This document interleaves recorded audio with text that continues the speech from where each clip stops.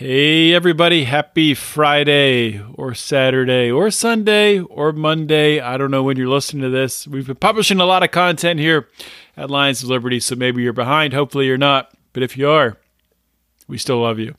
Just wanted to talk to you for a real quick minute here and let you guys know about something cool we're doing with our friend Gret Glyer over at DonorSee.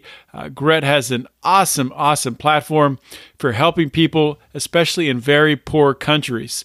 And we're partnering with Gret. We are donating 10% of our Lions of Liberty Pride contributions to his coronavirus efforts. And he is targeting helping people in the poorest parts of the world to get, even simple things like hand sanitizer and cleaning supplies and being able to help them out through this very tough time. Coronavirus is tough enough on us in the first world here, as they say, just navigating through it and learning the new normal. In poorer countries, it is much, much worse. And if we can just do a little bit to help, it'll go a long way. And of course, with DonorSee, you get to see the impact that your donations have. You can follow it along and get updated videos. So check out more on this initiative at donorsee.com/coronavirus. And you can join the Lions of Liberty Pride by going to patreon.com/Lions of Liberty and check out everything we offer there with the bonus content and perks and merchandise and all that good stuff. Let's get to the show.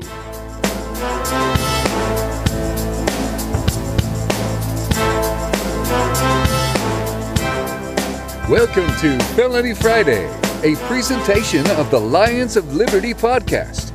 Here is your host, John Odermatt. Felons, friends, and freedom lovers, welcome back to another edition of Felony Friday, a weekly show right here on the Lions of Liberty podcast.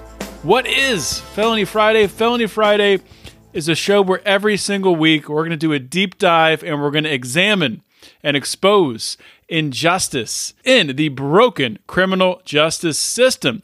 Now, if this is your first time listening to Felony Friday, your first time listening to any of the shows we have here on Lions of Liberty, sit back, relax, enjoy the show, put your feet up. If you're driving, please don't put your feet up. But if you've been back several times, if this is a regular habit of listening, why haven't you subscribed? Or maybe you have subscribed. Thank you if you subscribed. But if you haven't, please do so. Whatever podcasting app you're listening on, please just scroll up to the top there, punch that subscribe button, and you'll get every single episode of the Lions of Liberty podcast and of Felony Friday delivered to your little listening device. And also, if you really enjoy what you're hearing here, please think about giving us a 5-star rating and a review on Apple Podcast, especially if you listen there, because it helps with the algorithms and all that crazy stuff. Without further ado, let's get rolling with today's show. All right, my guest today on Felony Friday is Judge Jim Gray. Judge Gray is an American jurist and a writer. He received his undergraduate degree from UCLA and his JD from USC. Judge Gray was named to the Santa Ana Municipal Court in 1983 by the governor, who then appointed him to the Orange County Superior Court in 1989. Back in 2012, Judge Gray was the Libertarian Party vice presidential nominee, as well as the party's 2004 candidate for the U.S. Senate in California. He's the author of multiple books, including Why Our Drug Laws Have Failed. He's also written a play, and he's a longtime outspoken critic of American drug laws. Of course, Judge Gray has just recently announced that he's seeking the Libertarian nomination for president of the U.S., and he's here with us today. Judge Gray, welcome to Felony Friday. John, thank you. It's just a pleasure to be with good people. Yeah, well, it's great to have you on the show, and I know this is fresh with you in the past just couple weeks here, jumping in to the Libertarian Party race, and I want to talk about all of that. I want to talk about your policy and the reasons why you're doing that, what motivated you to do it. But before we get to those questions, let's kind of start at the beginning. What motivated you? What piqued your interest to first become interested in the ideas of liberty? What made you a libertarian? John, I can trace this back. I've always been somewhat independent, ask a lot of people. I was a Peace Corps volunteer. I care about people. I'm a pragmatist. I like to adopt programs that work. And if you look at it, what works really the best is liberty, is freedom, is the ability to live your life as you wish. I've always been kind of, you can't tell me that I can't do this or do that. Of course, I believe in laws. I believe in responsibility. As a judge, I was in the responsibility business. But I, as you said, just using my own background, I was a Navy JAG attorney, criminal defense attorney. I was a federal prosecutor in Los Angeles. I'd been on the bench for 9 years, seeing in my own courtroom us churning low-level drug offenders through the system for no good purpose, frequently ruining people's lives, taking up enormous resources that could have been used to prosecute, investigate robbery, rape, and murder. So on April the 8th, 1992, I held a press conference as a sitting judge. Judges do not do that. And I told anyone that would listen that our nation's drug policy, drug prohibition had failed us. We should come up with something, and anything would be better than what we're doing, which is true. I also guaranteed anyone who would listen that by the year 2000, we in our country will have a materially different drug policy. And boy, was I wrong about that. We're now in 2020, and in many ways, we're much worse off today, although we're making some progress. But then I was a Republican at the time. I saw that the Republican Party was leaving me. And with the passage of the so-called Patriot Act, which was a direct frontal assault on our civil liberties, I could not be a part of any group that would condone, much less assist that attack. And I still remember the transition. John, it took me 13 seconds to really believe, hey, I'm a libertarian. I've been very comfortable with this since. I'll be a libertarian for life. Mm-hmm. And I was proud to be the standard bearer with Governor Gary Johnson as I ran for vice president in 2012. Speaking of your experience as a judge and everything you've accomplished, something that I came across in your background that was really interesting that I deny it completely. I'm sure it didn't happen. I mean, that honestly, I've never heard of something like this before. Maybe it's more common than I know of. But the peer court experience, which I believe is something you were instrumental in creating, can you tell us sort of what initiated you to do that and explain what it is? Well, the first thing, we need mentors for our students, for our children. We need to show them that they're responsible for their actions.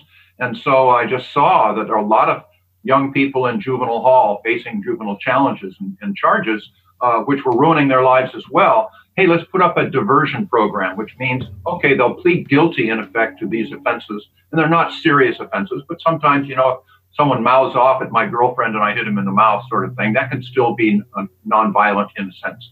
And so we took a program, and I did start it with the probation office, with the Department of Education, with the some volunteer organization. And now we have 14 high schools in Orange County, where I live in California, where we take real juvenile cases to the high schools. The subject is there, one or more parents has to be there, and then the high school students as jurors will question the subject, question the parents. Once they have enough information about the offense, their background, etc., they will retire, make a recommended sentence to a real judge, who will then impose a sentence, usually modifying it downward, because sometimes these high school jurors can be pretty tough dudes. And then if the subject completes the sentence within 4 months, the charges are dismissed. They don't have a record. And the benefit of that is that, first of all, a lot of parents come to the realization that your kids don't expect you to be their friend. They expect you to be their parent, and that's different. What do you mean you don't know where your 12-year-old daughter is at 3 o'clock in the morning on a Tuesday? That sort of thing. To the subject, what do you mean? Are you ashamed of your friends? You don't introduce your friends to your parents? Get into things like this. You must be an alcoholic. You were drinking mouthwash. I mean, they're pretty perceptive people. So then you not only help that subject and his or her parents, but also the jurors. There are 6 to 8 jurors there, and they think, gee, I nearly don't want to ditch class and smoke marijuana either. That's not going to further what I want to be. I will ask them, by the way, because judges can ask them as well. How old are you, John? I'm 16. Let me ask you a really hard question, and they kind of shudder back. How old are you going to be 10 years from now? Only one time did the subject get that question wrong. But okay, so I'll be 26. John, what do you want your life to look like when you're 26 years old? Oh, I want to be this, Well, don't you understand that if you shoplift at Target Do you think I, as an employer, want to have a shoplifter hired in my store? What do you think about that? So they start realizing, hey, we all know as adults, 10 years is going to go by really quickly, but when you're 16, it's an eternity. So not only you get that across to the subject, but also to the jurors, and we'll have another 50 people, high school students, sitting in the audience who are starting to think, yeah, that's right. I asked them a question. You close your eyes for a minute, literally, and think of 3 close friends that you have. Okay, got them? You don't have to tell me who they are. Yes. Are they going to be successful 10 years from now? Well, not really. Well, don't you realize that if you hang out with people that ditch school, smoke marijuana, talk back to their teachers, you're probably going to do the same thing. But if you hang out with young people that are rolling up their sleeves, doing a good job, really learning and getting an education, you're probably going to do the same. So I'll tell you, and this is really important, I think, for kids to understand, you show me your friends, I'll show you your future.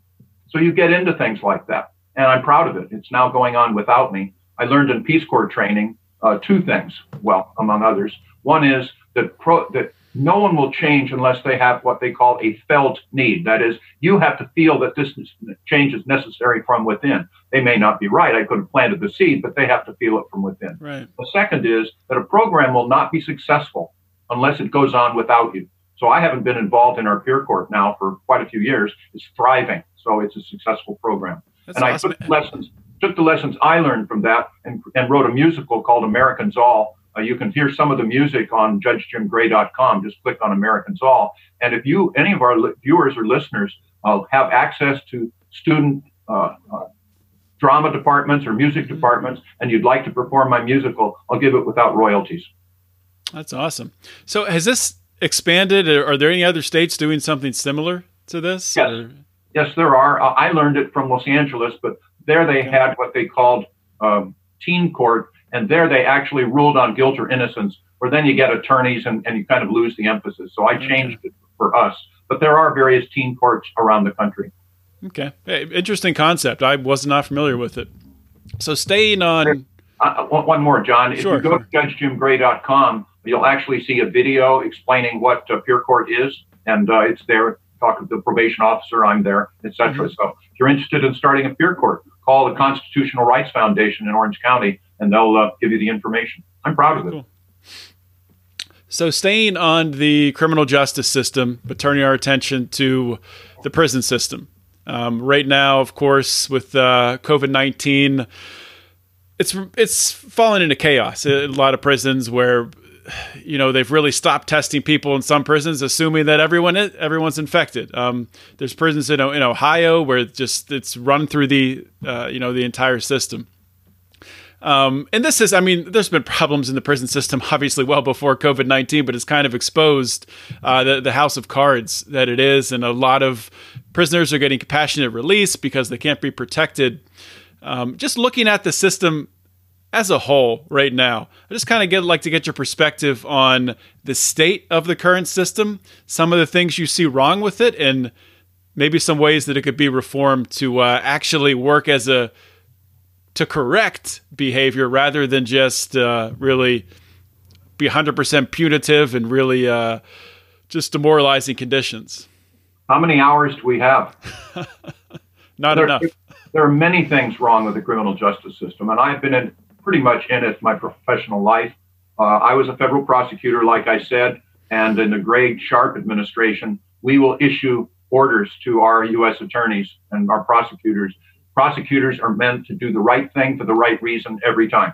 Sometimes that's modify the sentence. Sometimes that's not prosecute anyone at all. Of course, if somebody should be prosecuted, we're the ones to do that because we're, again, in the responsibility business.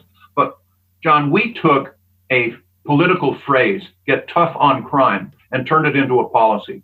And the United States of America, this is a sobering statistic. The United States of America has 5% of the world's population and 25% of its prisoners. There was a senator from Virginia, Jim Webb, who, faced with those statistics, said, and I quote him a lot, either we're the most criminally oriented people in the world or we're doing something wrong. Which do you think it is? So then I say in my campaign and elsewhere, we should reserve our prison space for people we're afraid of, not people we're mad at. And if you just understand that, that putting people in jail, I would do it as a judge.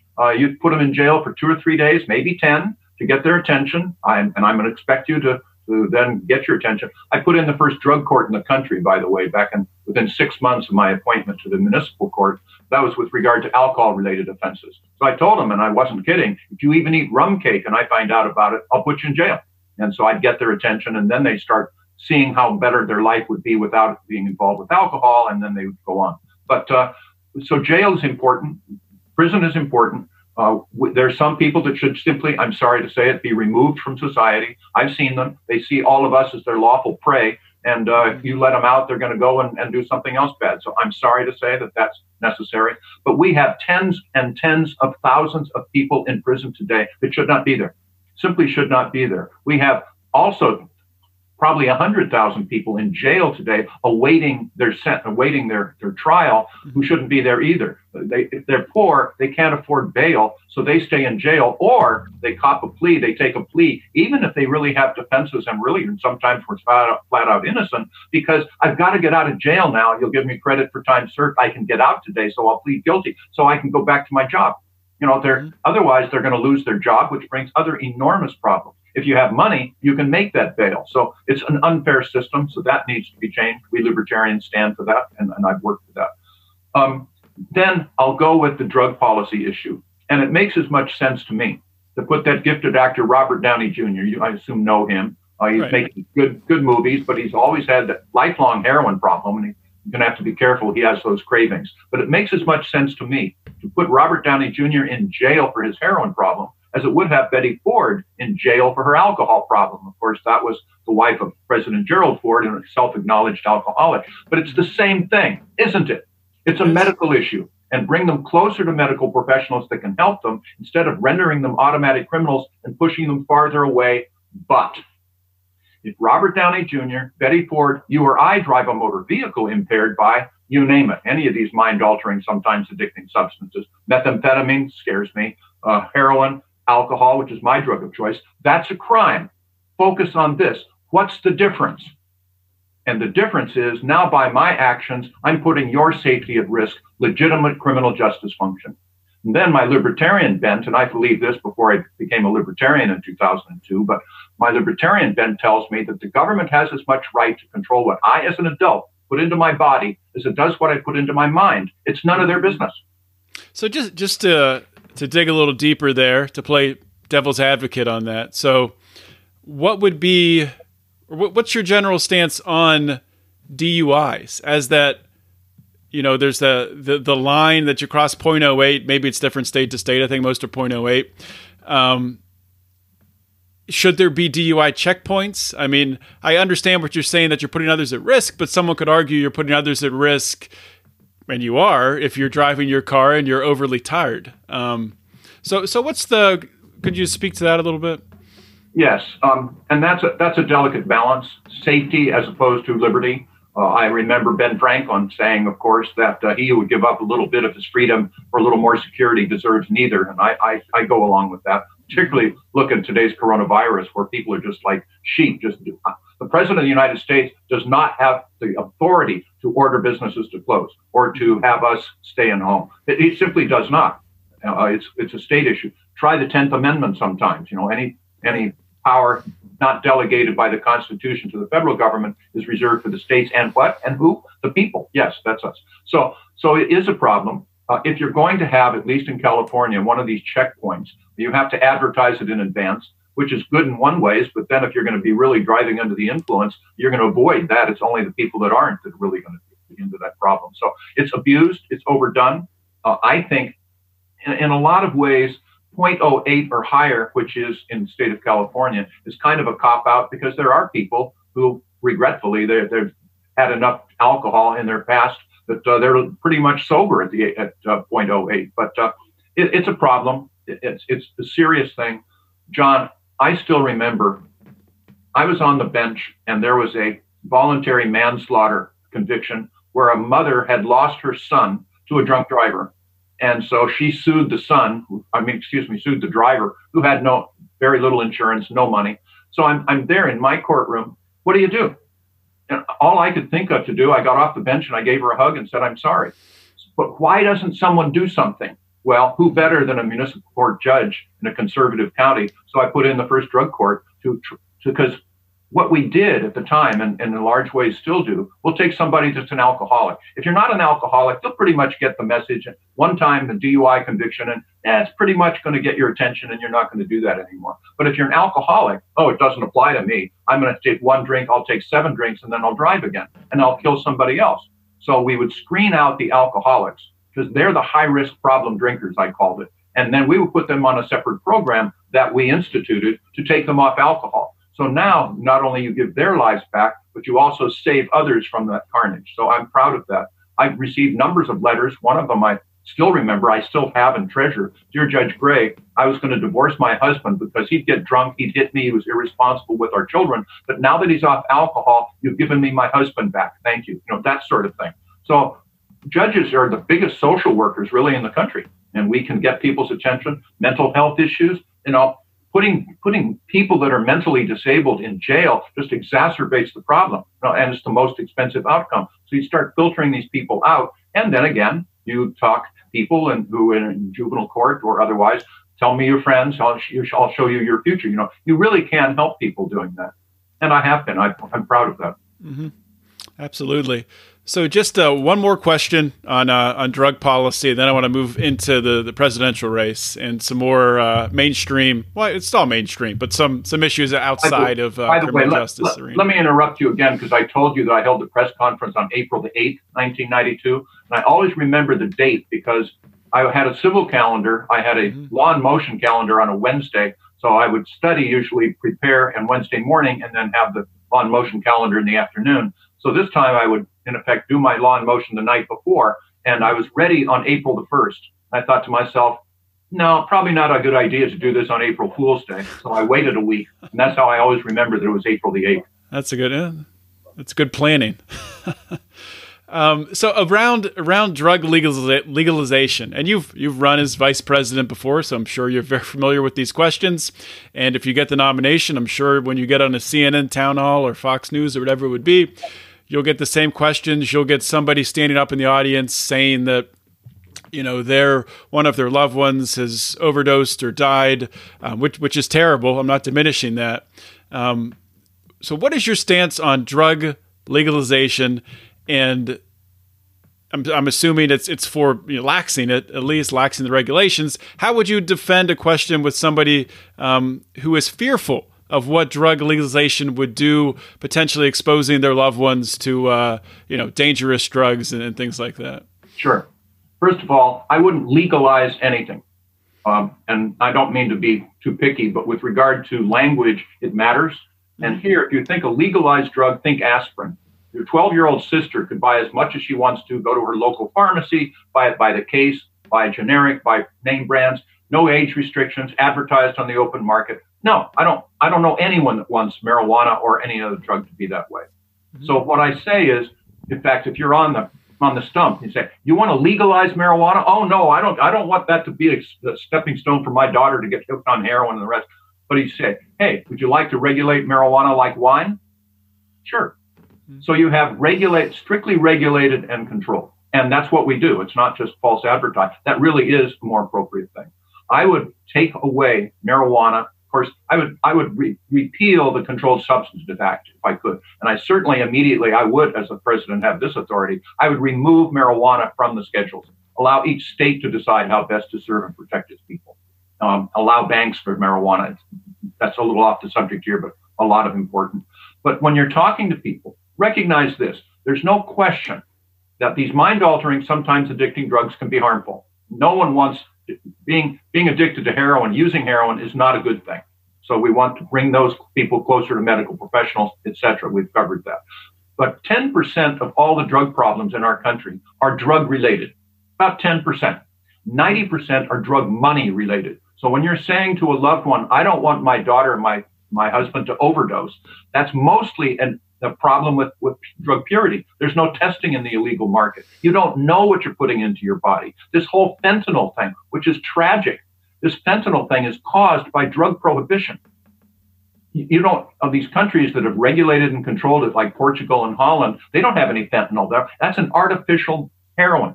but they have truth in labeling, they have advertising, they have purity. So all of those things matter. Drug prohibition would kill your loved one, because you don't know what you're putting into your body. When we came to our senses, John, and finally repealed alcohol prohibition with the 21st Amendment, the emergency room visits for white lightning, the impurities in the alcohol went away overnight.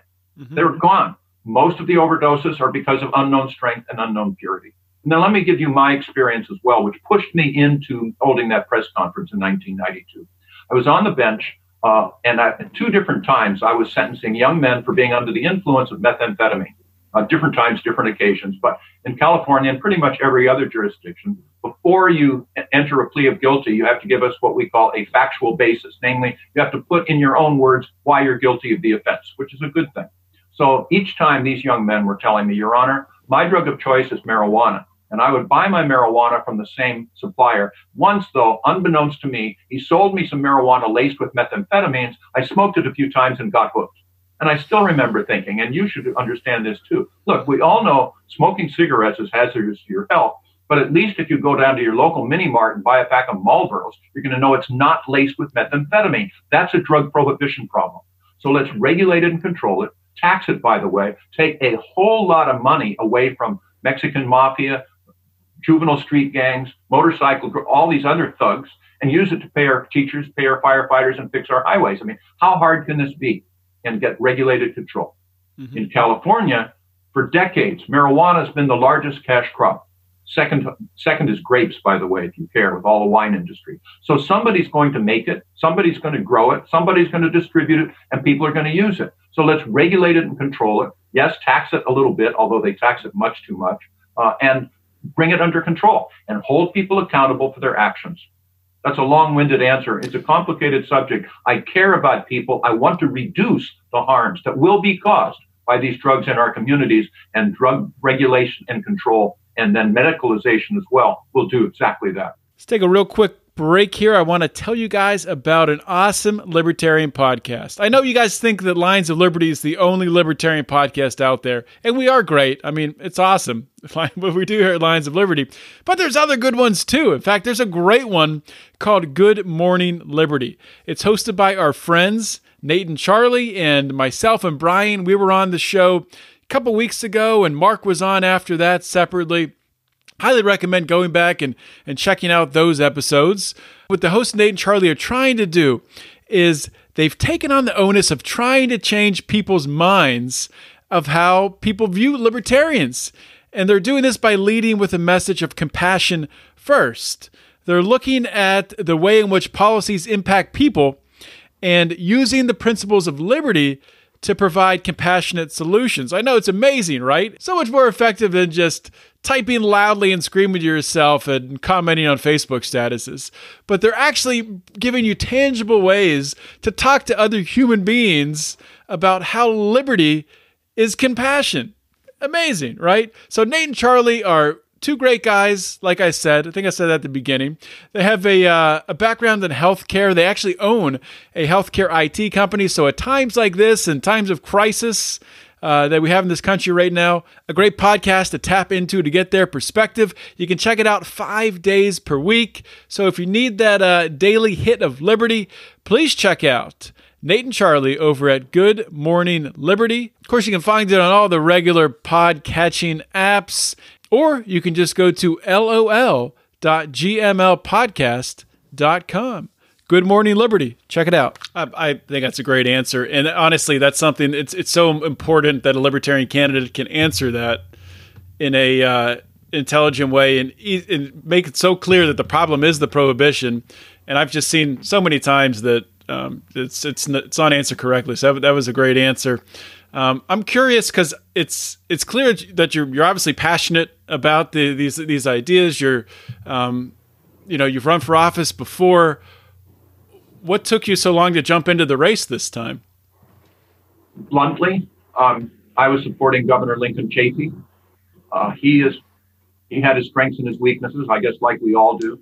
It really grabbed me. In fact, John, I'm in competition with you. I have my own podcast. It's on Voice America Network, Variety Channel. It's called All Rise: The Libertarian Way with Judge Jim Gray. And I've interviewed on that Lincoln Chafee. I've interviewed Nick Sarwark, of course, the chair of the Libertarian Party. Recently, Ben Fishman. I've interviewed Jacob Hornberger, Joe Jorgensen, and Ken Armstrong. So I've interviewed all these people. But I also then interviewed Lincoln Chafee. And he was the only, think of this, he was the only Republican U.S. senator to vote against putting troops into Iraq. That gives him a great deal of credence in my book. He understands budget deficits and how really threatening those are. So, he understands these things. So I was supporting him. It was only 2.5 weeks ago, I guess, that it was on a Saturday, was on a telephone conference call with him and his staff, where he said, in 2 hours, I'm going to announce to the Wyoming LP delegation that I'm withdrawing from the race. And I said, Governor, please, it's a matter of loyalty to the party, loyalty to the country. We need someone that has your background. He was a former U.S. senator, former governor, former mayor. He had an administrative background and he understood the issues. Please don't do this. I'll get you some support, etc. Came back in a very flat voice saying, Judge, he said it twice, Judge, I have made my decision. So he hung up, and then his staff asked me if I would take his place. I hadn't thought about it at all. I said, no, it's not in the cards. And they turned the tables on me, John. They said, Judge, as a matter of loyalty to your party and loyalty to the country, please step in. We need someone who has your background, who'd be able to get our message out. So I said, okay, look, give me 2 or 3 days. I'll think about it. I'll call various people, talk to my LP friends around the country. And I did. And they were all encouraging. They said, we need somebody. This is an enormous opportunity for the Libertarian Party.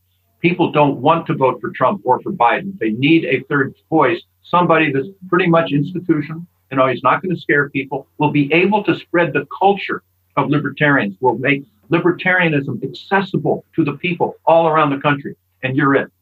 In fact, Mark Rutherford from Indiana told me just in that fall that he would endorse me if I would. So finally, I was talking to Larry Sharp, who's, in my view, a lot of ways, Mr. Libertarian. He's from New York. And he was saying, Judge, you've got to do this. So I said, all right, Sharp, put your money where your mouth is. If you'll run as my running mate, I will do it. And his answer was, quote, yes, yes, yes. So now what am I supposed to do? So I came in late, but we have the best team. Of course, they're nominated independently, but we're running as a team. And we're going to really make an impact on this race, on our party, and more importantly, on our country. And speaking of the country, I mean, you've jumped into a race during unprecedented times with this COVID-19 crisis. So much, as you just talked about, so much polarization between the Republicans and Democrats, between just people in general. It seems like everyone's outraged all the time about everything that's going on.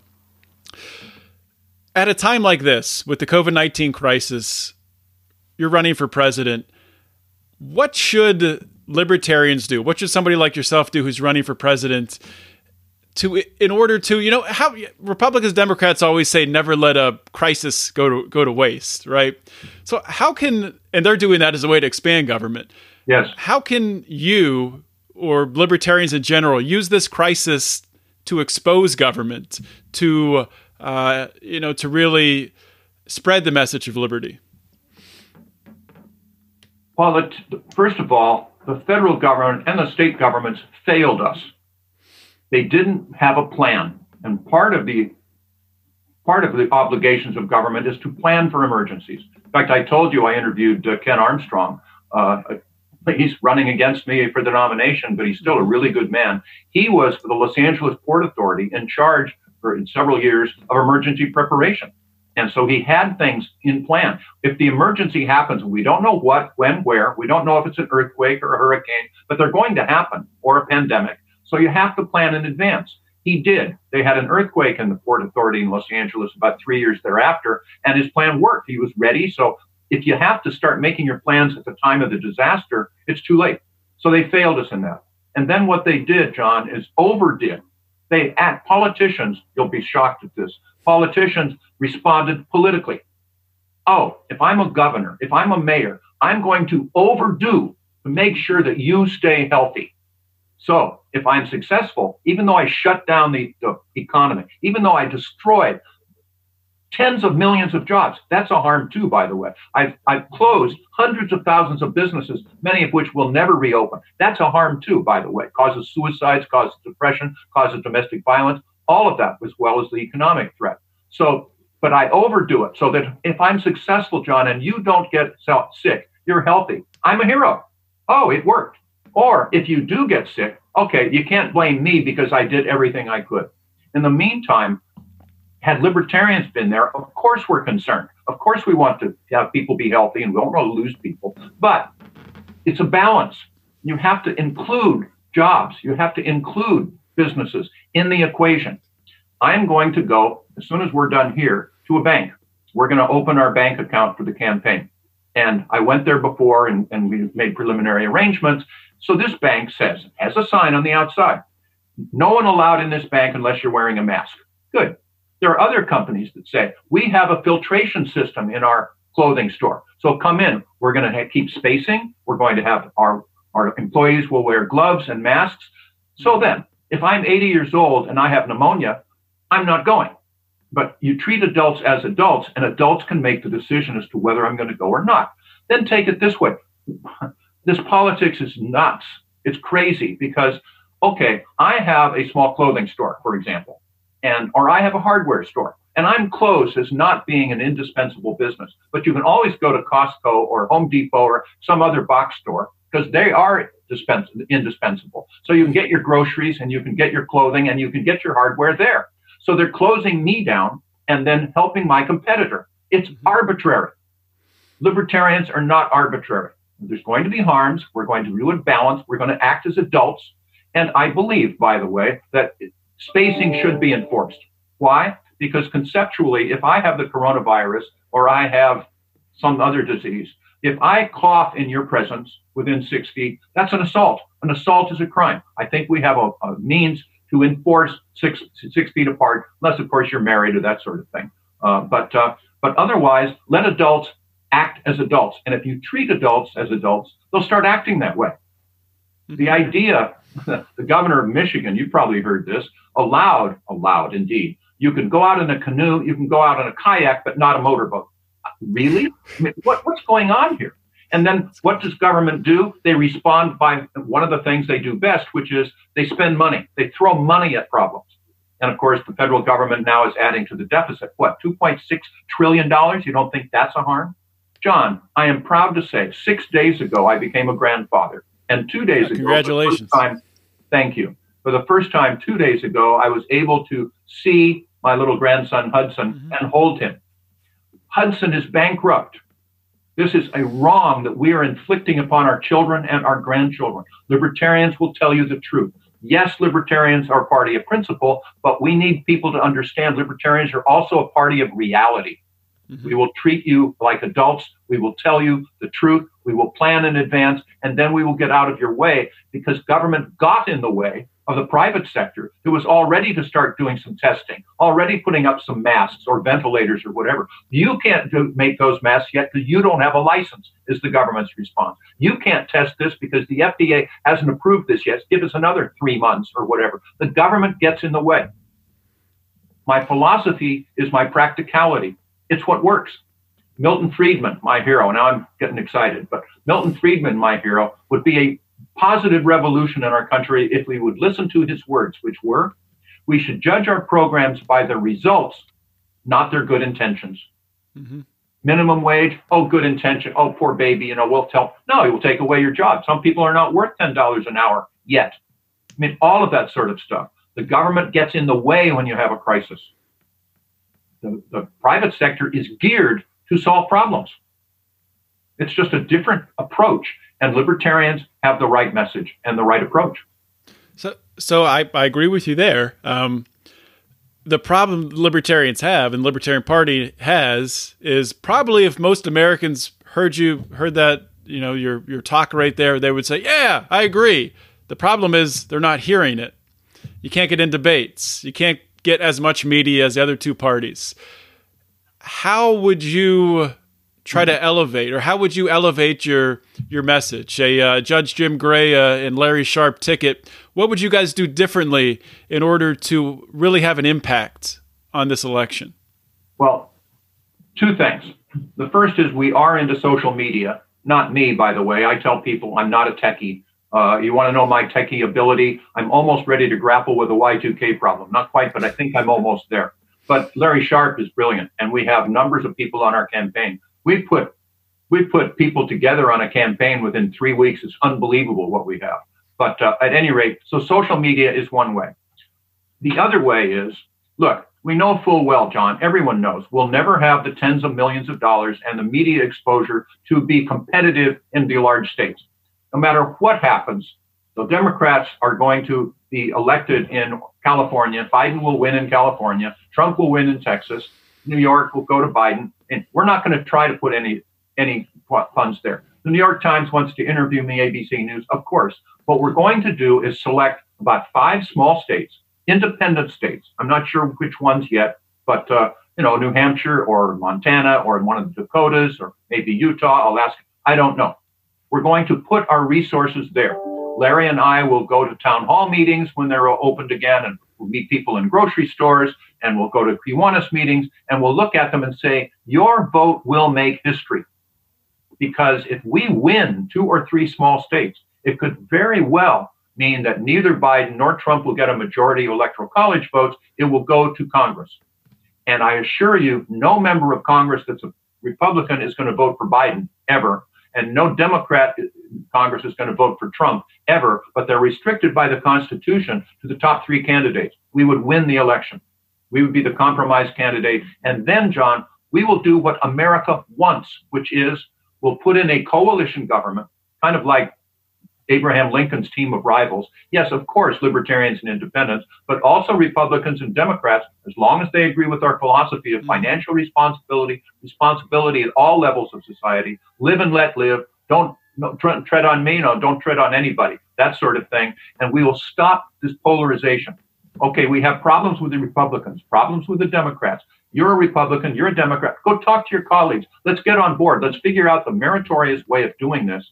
And of course, one of our messages is that libertarians are the only political party that does not want to or will not profit by being involved in government. We'll get government more out of your lives. And that's a really important thing that people will appreciate.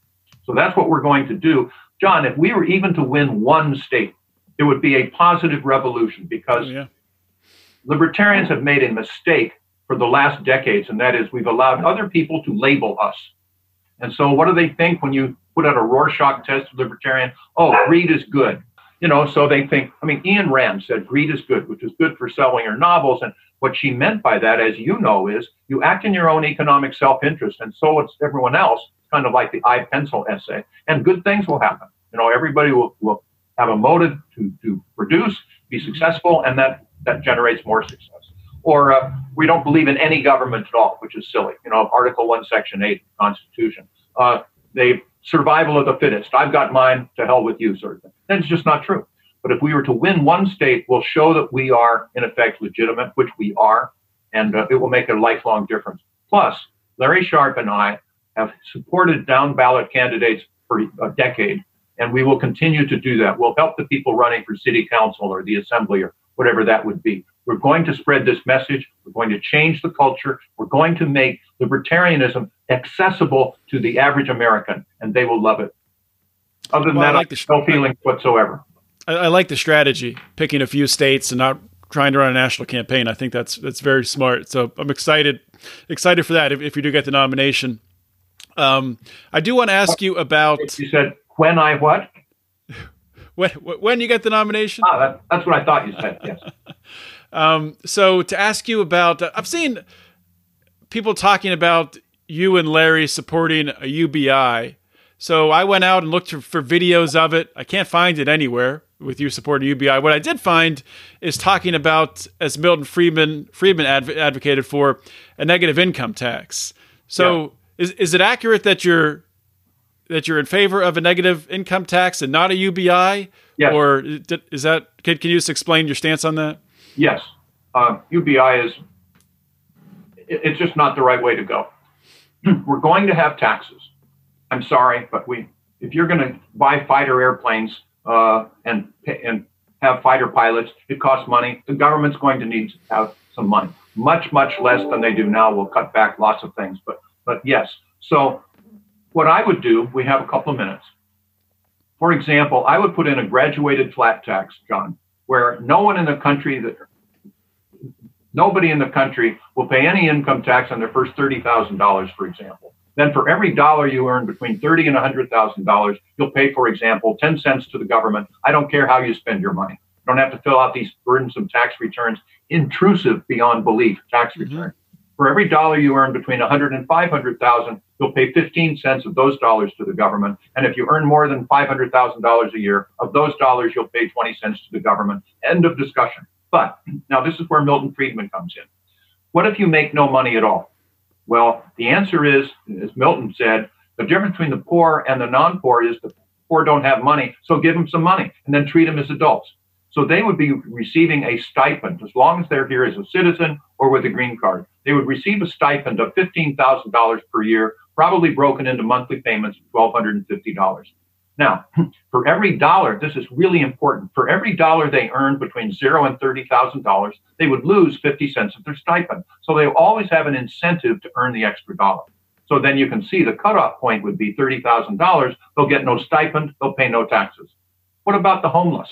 Now, John, my philosophy is that I could be bleeding, it's probably yours too, I could be bleeding on the street right here, and you would have no legal obligation to help me whatsoever unless you caused my injuries. That would be different. But we will because we want to, because we're compassionate people.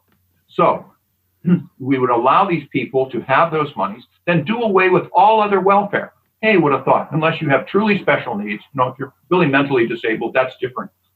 But otherwise, get rid of all this other bureaucracy, the food stamps, the fraud, the administration. All of that would be gone. The states would benefit. The people would benefit. What about the homeless?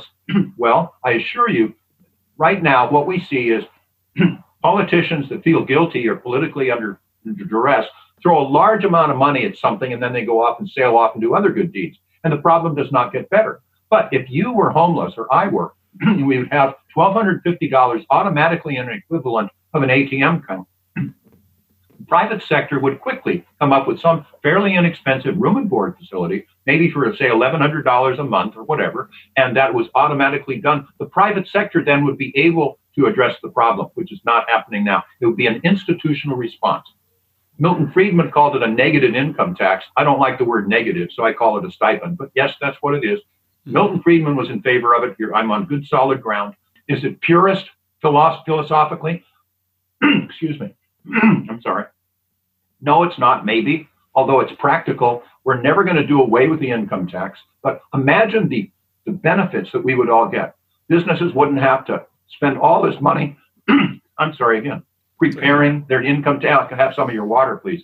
But preparing all this taxes, the intrusion of the federal government would be gone. I don't care how you spend your money. People are going to say, oh, no one will give any donations to charity. Of course they will. That's an insult. So that's what I would do. It would resolve so many problems, be much more simplified and much more effective. I stand on it. Okay, so thank you for clearing that up, because I was confused. I didn't see any UBI talk anywhere. We have a couple minutes left. How about I just give you the floor to plug your website where people can donate and volunteer and all that stuff, and also any closing statement that you have. Well, and certainly, it's an honor to be able to speak for people. We have been endorsed, by the way, by some strong libertarians. As I say, Mark Rutherford in Indiana, Jeff Hewitt, who is a libertarian supervisor in Riverside County here, has endorsed us. Jim Turley in Altamonte Springs in Florida. By the way, he's I guess they call him city council or commissioner there, but that city has no debt. I mean, that's what libertarians accomplish. You probably know that Mark Whitney, who was a former candidate for the nomination, has now dropped out of the race and has endorsed our campaign. So I'm really proud, but it gives quite an obligation for me to do my best to get this word out. Larry Sharp and I, once we get the nomination, we'll spend a whole lot of time in those 5 states or however many we go to. We take this seriously. It is an important time for the United States people. We are at a crossroads again because more and more government just is getting in the way. It's expensive. It's the federal government. You want to do something discouraging, John, or anyone watching or listening? Google the words, the Plum Book, plum like the fruit. And it's a federal document. It has, I looked at it yesterday, 212 pages of lists of appointments that a president makes, half of which are confirmed by the Senate. And each one makes something in the order of $179,000, $189,000 a year plus benefits. You wonder why government's so expensive. No, we should cut those out. So what are we going to do with regard to that? One thing is the line item veto. We'll press for that so that a president, when he gets all this pork in must-pass legislation, either has to sign it or not sign it. No, we'll be able to cross out some expenditures. And that's really important. We'll go over the heads of Congress if we have to, get the people to be on board with that. And we will have sunset provisions for every federal agency. So every, 5 years, each federal agency will be required to come to Congress publicly, probably on, C-SPAN or something like that, saying, okay, Department of Commerce, what have you done for the last 5 years? What have you accomplished? How much money did you spend? Now, what are your goals for the next 5 years? How much money are you programming for that? And everyone will see once we start focusing a light on this, hey, that's duplicated. Hey, that's no longer necessary. Pare that back, reduce that, cut this down. There may be even federal agencies that are not going to be refunded and they will be done with. The Maybe Bureau some of federal Indian, layoffs. Oh my gosh, people. Well, all right, they're the privileged class. And the Bureau of Indian Affairs is one that should no longer be in existence. I quote Henry Ford, by the way, not my favorite person socially because he was probably anti-Semitic, but he said something everybody should understand, which is anyone that feels they can thrive by relying on the government should talk to the American Indian. It's really all you have to say, because look what it's done for them for the last 240 some odd years. They're always the lowest socioeconomic group of all, because the government, well, you can't take care of educating your children. The government will do it for you. You can't own your own home. Wait a minute. If you can't own your own home, you've been to Native American reservations. All of their homes are very plain, but you have no incentive to fix it up, paint it if you don't own it. Or if you want to start a company, you can't take out a mortgage on your home for the seed money like other people can. So it keeps them down. I care about you. So I want you to have an incentive. I want you to get on your feet. We'll give you some assistance in the meantime. We will have a safety net because we care about people. Now, just because you're alive does not mean you're entitled to anything, but maybe you'll even be appreciative. It's that sort of thing. I'm in the Peace Corps. I care about people. So do we also. I want you to thrive. And the best way you can thrive is to get an education, roll your sleeves up, get in there, be successful, and profit from your labors. Milton Friedman again, no society has ever raised itself up out of poverty except through a system of free enterprise and private property rights. That's what I want again for America. That's what Gray Sharp 2020 will bring. Go to graysharp2020.com.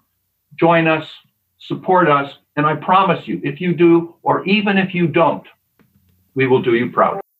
That is our vow to you. All right. Judge Jim Gray, thank you so much for your time today. Thank you, John. It's a pleasure. Thanks for what you do as well, getting the word out. Thank you. Thank you for listening to today's show, another great episode of Felony Friday. As you know, Felony Friday is one of 3 shows we have here on the Lions of Liberty podcast. Of course, we kick off every single week with our Monday show hosted by Mark Claire. It's our longest running program, our flagship program, where Mark interviews leaders in the Liberty movement. Every Wednesday, we have Electric Liberty Land hosted by Brian McWilliams. It's your weekly shot of culture, comedy, liberty, swearing, and just good fun.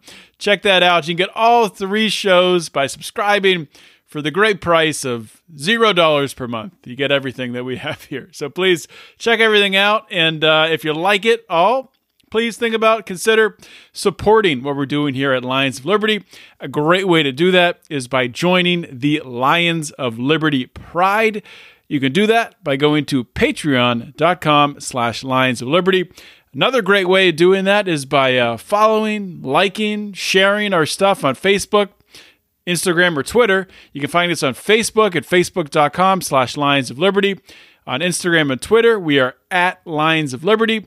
And the discussion forum where all the greatest and brightest minds go to talk about politics, liberty, everything that's happening in the world today, current events, the Lions of Liberty Forum on Facebook, which you can find by typing Lions of Liberty Forum in the search bar at the top of Facebook, clicking search, comes up, say you want to join it, answer a question, bam, you're in. and the rest is just going to be a great journey for you. So check that out. That's all I have for today. This is John Odermatt signing off. Always remember to keep your head up and the fires of liberty burning.